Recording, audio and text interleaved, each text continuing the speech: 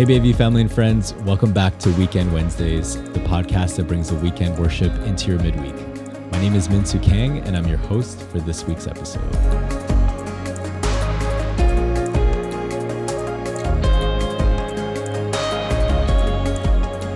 Hey, everybody. Thanks again for tuning into this week of Weekend Wednesdays.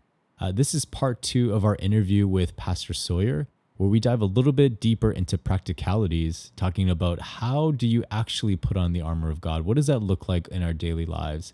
And so both Sawyer and I kind of banter together, kind of share some of our personal thoughts. And I hope this blesses you. I hope that it does encourage you to wear the armor of God daily as we attack and as we engage in spiritual battle. Enjoy. Well, we have in studio again our very own Pastor Sawyer. Sawyer, how's your day going today? I'm chilling like a villain. Can I say that as a pastor? You just did. So clean and redeemed. That's better. So we're picking up from last week's episode. We ended up talking about just, the North American kind of climate spiritually in regards to, comfort and being lulled and just being entertained to death. And so, as we kind of engage this topic deeper of spiritual warfare, in your opinion, how do we sort of break out of that? What are some ways that we could stop being comfortable and, even being in this reality that there's spiritual beings, there's a spiritual force behind the things that we're engaging with?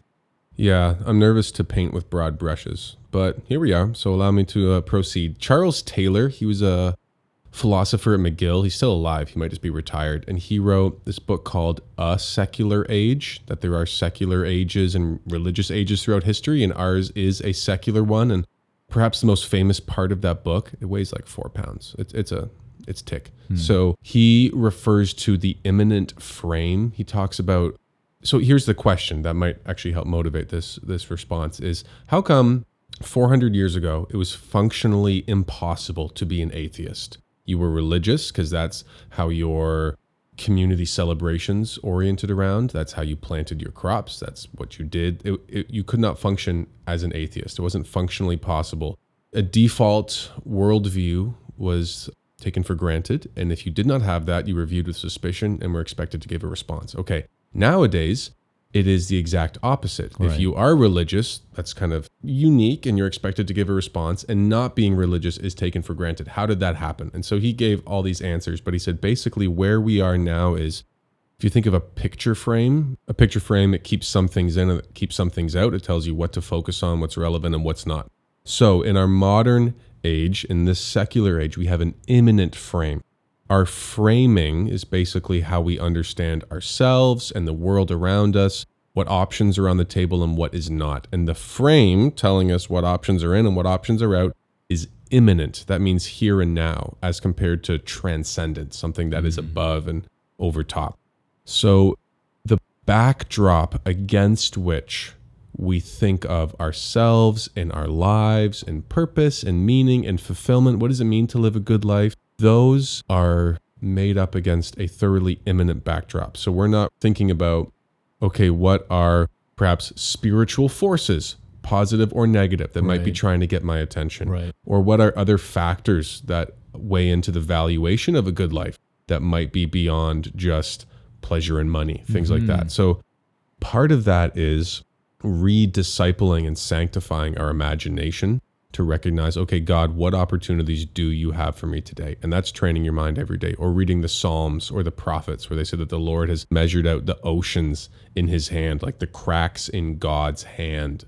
That's what oceans fit inside. Or when he's given Joe a verbal smackdown and he says, where were you when I stretched out the garment of the universe and called the stars by name into existence? Or how I play with the Leviathan, like how we play with, a puppy, things like that. Where were you when I did all that? And that makes the mind wonder. So part of it isn't just a rationalist, okay, sit down and read the book, but it's also learning to redisciple our imaginations. And that's part of the role of art and beauty. Like that's why worship hits people so hard. And they say, oh, you can never convince me that God exists. And yet they hear the song, Awesome God, and they're weeping. And they say, okay, I get it now. Yeah. I feel like my thoughts around this is very similar to what you just said. Mine is probably going to just lay people terms. But essentially, I think in my conversations with, this is especially true with non-believers, but believers too, I think it's a sense of like disenchantment. He uses that term, disenchantment. Yeah. It's a sense of like, you're kind of just like the here and now is all that's it. And a lot of, especially non-Christians, when I talk to them, I truly believe, and I really believe this in my heart, that the things of this world can only go so far. And they can only go so far in satisfying you. And it really does leave you empty. And so that sense of emptiness, if you're putting your hope in anything in this world, emptiness is just a matter of time, right? So it may last a short period of time or longer, but emptiness, it's imminent. It's going to happen. And so a lot of conversations that I had around this topic of God, transcendence, enchantment, actually helped with talking about just the limitations of sin, limitations of things, limitations of this earth. And I find that stretches people's imagination. And so a question that I've asked people in the past, my old colleagues and stuff, is kind of like, do you believe what you're experiencing now is it? And that really jogs their mind. And we've entered a lot of spiritual conversations from that. But yeah, I totally agree with you on that point, because I think our world is actually dying for transcendence. It just doesn't know how to get there. Yeah. That's why I love doing the messages around Christmas, things like that. Holidays, it means holy days. Holidays are what they used to be called, holy days. They were religious festivals. So why is it that we still love Christmas, even though very few people would celebrate the incarnation? Well, it's because these things ring true and they don't know why. And it may not even be because they don't know why. It's because they actually do know on such a deep level that they've never had to articulate it before. That's why when you ask someone what is love, it's hard for them to describe it, not because they have no clue what love is, but because it's so deeply registered in them. They've never had to think about it before. So I would still say, that these things like eternity, they're written upon our heart. And we're looking at these things that are Costco samples, but we're expecting them to be a buffet. And they were never meant to be that. The aesthetic theology in the Catholic tradition is very good about this. They talk about things being mediums, and that's the proper place of art. It's a place where God shines forth, whether it's art or nature or the beauty of good arguments and science and logic. Those all have their places. But if you come to them and put a God-sized expectation on this finite object, then of course it's going to break, and it's just an idol. And any good gift is an idol. Totally. Augustine said evil is the perversion of the good. So you can pervert anything by expecting it to do something that it can't do. Yeah, I think deep down I believe that the people who are very comfortable with their lives, kind of just entertained to death, I think deep down, though, deep down, they're not really satisfied. I think they're bored, and I think they've just reached this point where they're just comfortable, but I don't think they really want to be there. And I've experienced that too, where you're just kind of at this point where you have no responsibilities, you kind of achieved everything that you wanted, and you just kind of sit there. And I think deep down, because God has put eternity in our hearts, I don't believe there's this deep sense of satisfaction. I think ultimately, which is sad, all these things end up leading a person to a sense of emptiness. Yeah, that two things come to mind. One is Ecclesiastes, Solomon. He just said it's all vanity. He saw it all. He had all wisdom, all money, all women, access to anything he wanted in excelsis. And he said, that's not it. Right. And even in that, I referenced a sermon by C.S. Lewis on Sunday, The Weight of Glory. And he said our problem is that we're far too easily pleased. We're playing with little mud pies by the ocean when we could have a palace by the sea. So whenever I have friends or people that walk away from what is good, true, and beautiful and start going down a wayward path, my worry is that they will just stay on that shallow enough level of depravity that they can exist there for decades, and then your life is over. And you also don't want them to hit rock bottom. But there is a clarity that comes from there, but there's also a danger because, nasty stuff happens down there. So I don't know what I prefer, but I guess when someone is walking that way, the prayers that you pray are, God, do what it takes to bring them back to you. Yeah. And if that has to reveal the hollowness of their idols, it looks like a great Easter bunny and you think it's solid and it's actually one of those hollow ones. Yeah. It's so disappointing, right? And you just keep finding it everywhere. Yeah. Going back to spiritual warfare, something that I wanted to sort of conclude, it is a bigger topic, so I'm sure we'll talk through this in length, but I don't know about you, Sawyer, but when I read Ephesians and I read about the armor of God, I read it and it sounds wonderful. It sounds like something that I want to equip myself in every day. And if this is my defense against the spiritual attacks of the enemy, I need to be using them in some way. two questions, and I want to hear your thoughts around it. First, in your mind, are these individual pieces? Do you see them as individual? And the second is, I think for me, even if I heard this podcast episode, I think something that I would want is practicality. Like, it sounds great, but how? How do I put this on? How do I make this a daily part of my day? So would love to hear some of your thoughts around that. Paul is very wise, and it's also in Isaiah. I wonder if Paul builds on it, where they talk about the breastplate of righteousness and these other parts of the armor. It's imagery, and it's meant to capture our imagination, but the imagery is not the cognitive content of the argument.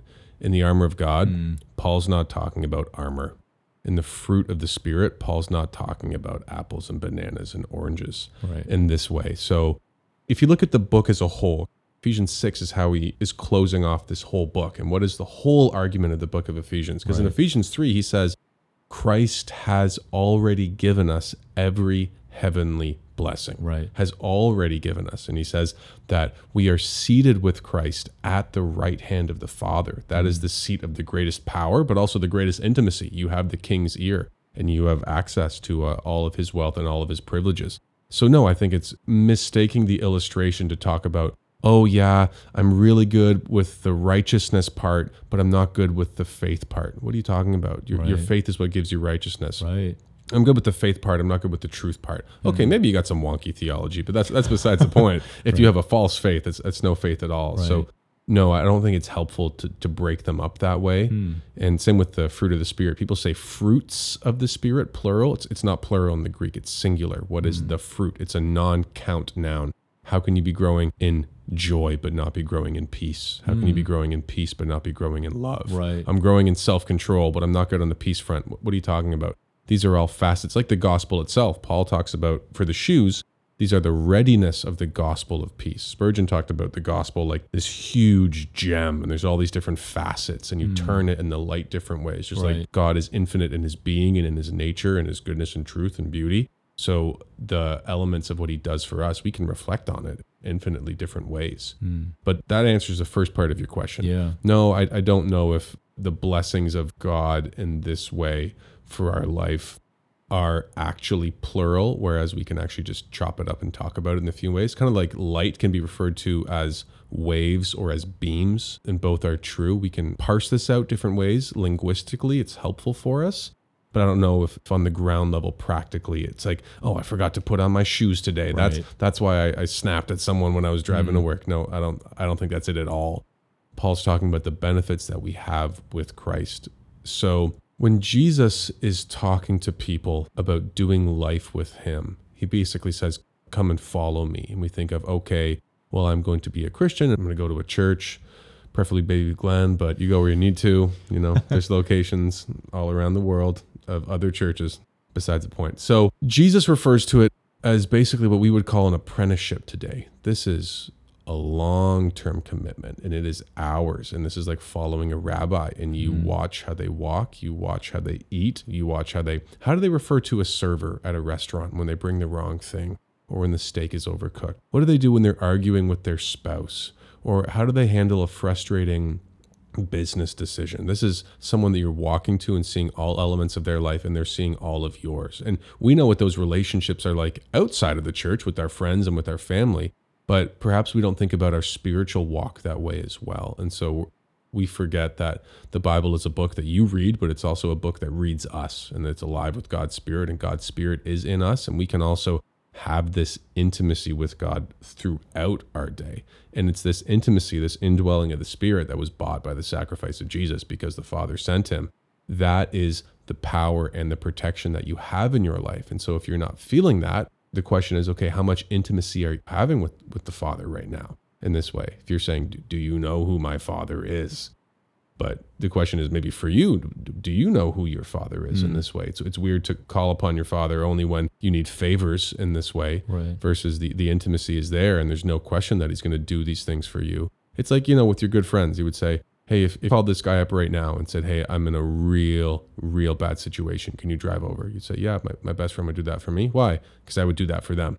Okay, so is this more of a transactional relationship with God? Is this more like a servant who serves the master? Do you use God and love him, and you use things to love God? Or are you loving things and using God to get to your things? So to answer your question, I think the language of armor is talking about the inheritance and implications and blessings that we have because of our intimacy in our relationship with God. And so if we're unaware of those, or if it doesn't feel like we've put them on, these are things that God has provided. How closely are you walking with the Lord in the first place? Because that one gives you the recognition and awareness of the spiritual realities and who you are, but also the intimacy for the boldness to call upon what is rightfully yours because of what Christ has done. Would you say that your relationship with God is even like a step in putting on the armor of God? I think the armor is the benefits of the intimacy that we have with him because of the relationship that we have, that Christ died on the cross and now God is free to come and lavish all blessings upon us. I think in that moment, you receive the status of sonship. You are literally adopted into the family. You're credited with righteousness. You're declared pure in terms of the temple language. And when that happens, you are provided with every gift, every blessing. And it's your choice now if you want to put those on. Paul says, put on these things. Yeah, and that's I was literally just going to say that is like, do you have to activate it then? Do you have to be like, all right, I have this now because of my relationship with God? My question was going to be like, is there something that you do to press activate? And then I was thinking like, is there? But then, in the verses that we were investigating in chapter 6 of Ephesians, it says, put on. And so there is sort of this aspect of us choosing this. And so I guess any helpful tips on how to put on? Well, I would say it has to be a daily thing. Doesn't say that in the Bible, but this is just a practical tip. Are you daily making a practice of this? And on a functional level, if it doesn't happen first thing in the morning, it's probably not going to happen in that day for me. I totally agree. Yeah, it's got to happen. And so I've tried to make a practice of not looking at my phone before bed and reading. And so that's been helpful, but that's not guaranteed. Other things can come in. So are you making a daily practice of personally being in the Word and prayer, and that there's no silver bullet? Wow, I never thought of that. No, that's it. And perhaps you need to be in accountability with other people around you, even just like friends saying, hey man, what were you reading this week? Or is it, no, do you need to be in a group chat and you need to send a little check mark to each other every single day, or an X, just so people know, is that something that you need? Are there resources that you're walking through? Is there a book that you're walking through? Are you in a life group? Is there a community that you are walking with as well? So I would say on the personal level, has to be regular, and perhaps on the communal level, who are the people? Maybe it's 2 or 3 other people. You've given them an open season pass on you. You can ask whatever questions you need to. Right. And then is there a larger group that you're regularly worshiping with? People that can see you and say, hey, I see this in yourself. I see this gifting. I see this way that the Lord is growing you. Can they encourage you in this way and refine you as well? Yeah, I love that. Shout out to Gene Audia. I think one thing that we said together was, he also agreed that the armor of God wasn't these like random little pieces. He was like, I see it more as a hazmat suit. And I laughed. I love what you said, because like, here's this big suit and we're gifted with, and it's our choice of whether we're going to wear it or not. And I don't know if there is this technique that we sort of have to like 1, 2, 3 activate. I think it's more of, in my opinion, I think the biggest step is knowing that you're weak and that you cannot fight these spiritual battles on your own. And you need, Jesus, but you need a higher power outside of yourself in order to fight. And so I love what you said. It's like, yeah, slay your demons before breakfast. Like you have to know that you're weak and that you need a power outside of yourself. As again, shout out to Gene. He said, here is 3 enemies that we have: Satan, our flesh, and the world systems. And if that's constantly on attack with every single believer, we got to be ready. And I think that readiness comes with just being weak and saying that we need a strength outside of ourselves. Yeah, we can try and overcomplicate it. Like if someone said, what are 10 tips to get closer with your spouse? You'd be like, you fool. Like just first make it a priority. Right. Make time for it. You can't hack this thing. This is a relationship. This isn't an equation. That's a category mistake. Like, what are you talking about? Yeah, make time for it. It's not a proposition. It's a person. That's a whole other thing we could talk about. Some other dangers in like Western theological flattening of the spiritual life in some ways. And that might just be strange things that Western evangelicals do. We want to make it 1 hour. It's a thing you do. Right. It's a system because it's something I can control, versus no, this is way bigger than me. And I'm just trying to jump on the wave of what God's doing.